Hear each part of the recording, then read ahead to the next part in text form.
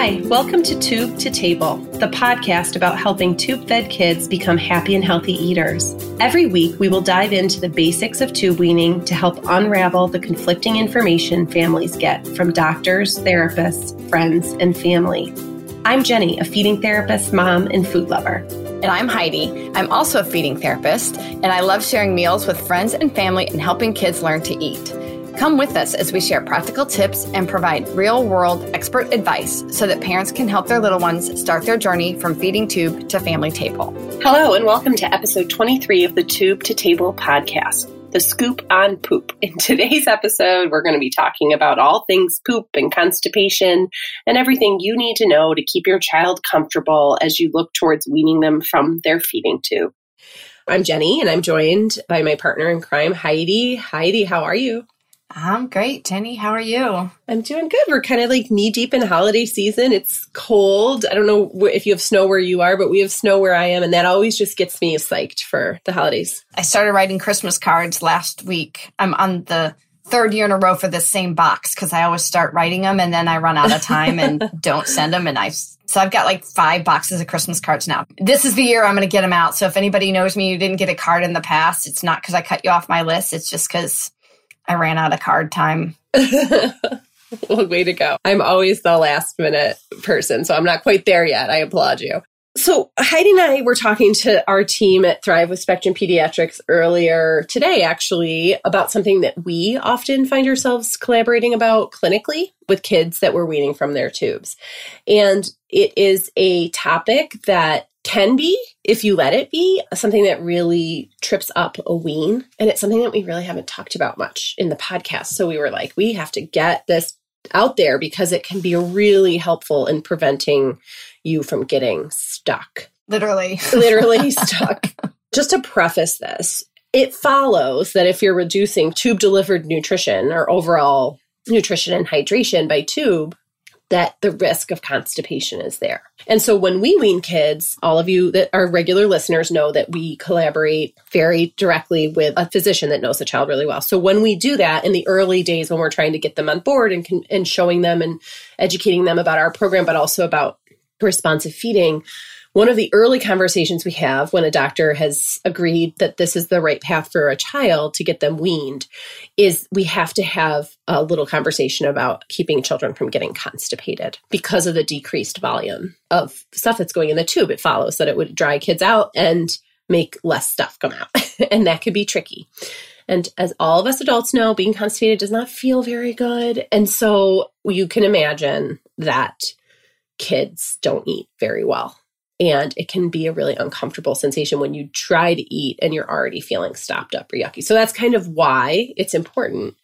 And the other reason that it's important to talk about if you're considering a wean is that it's not something that most families with tubes have to confront while their child's being tube fed.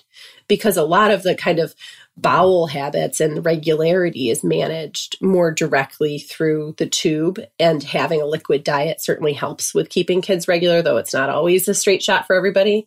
So that's kind of the background on why we're going to talk about it. And Heidi, I know in my experience, and I think in yours too, what happens when kids get constipated is that it's not easy to undo. I can hear your voice in my head a lot, Jenny. You always say that constipation is easier to prevent than it is to fix.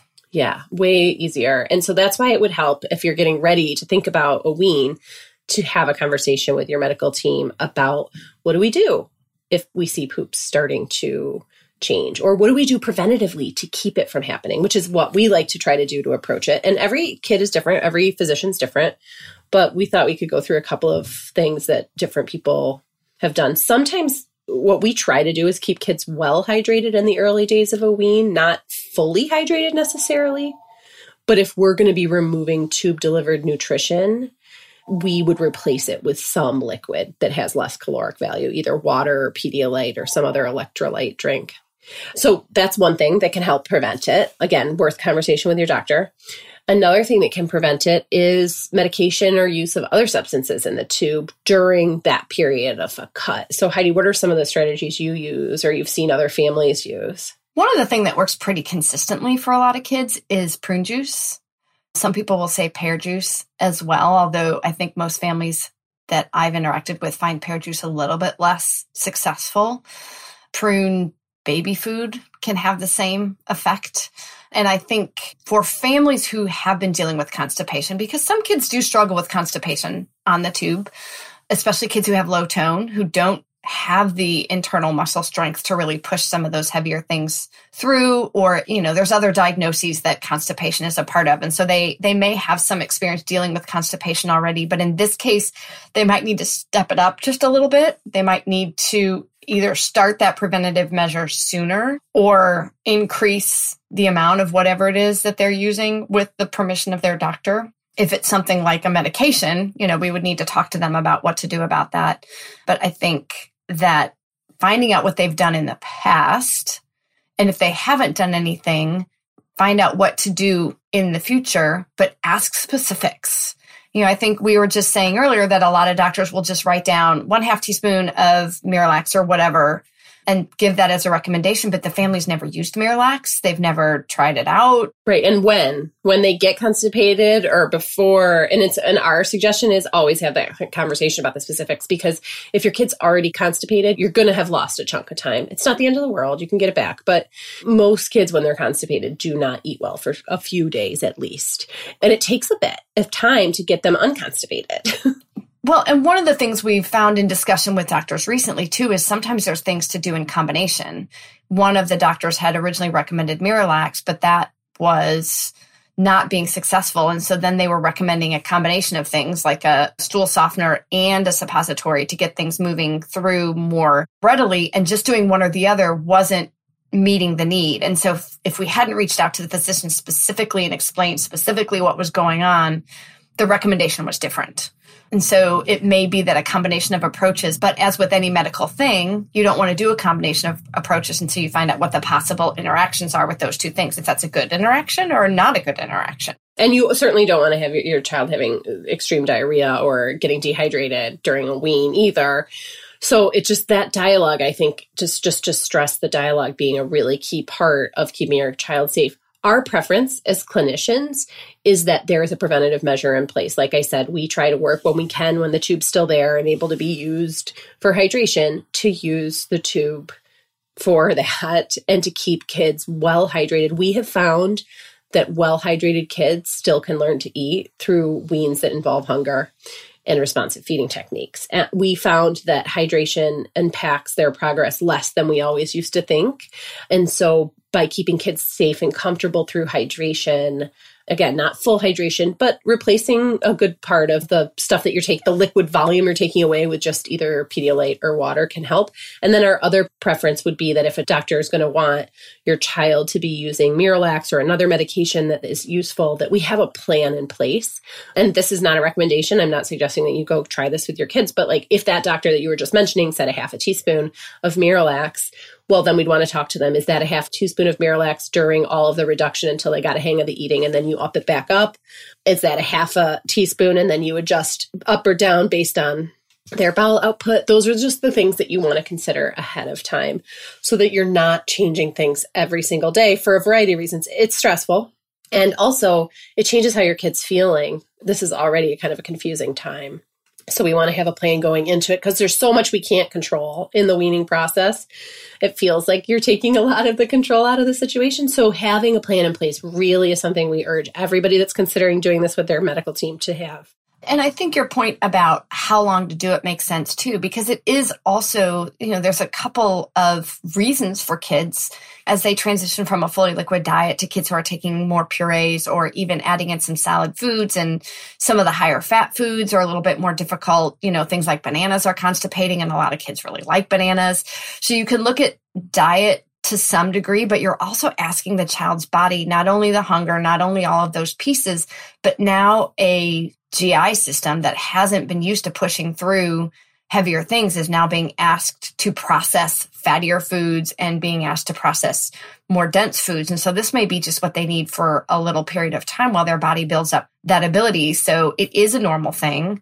It is a normal thing for kids who do experience constipation, if they're older, to begin learning to withhold that in an effort to avoid the pain.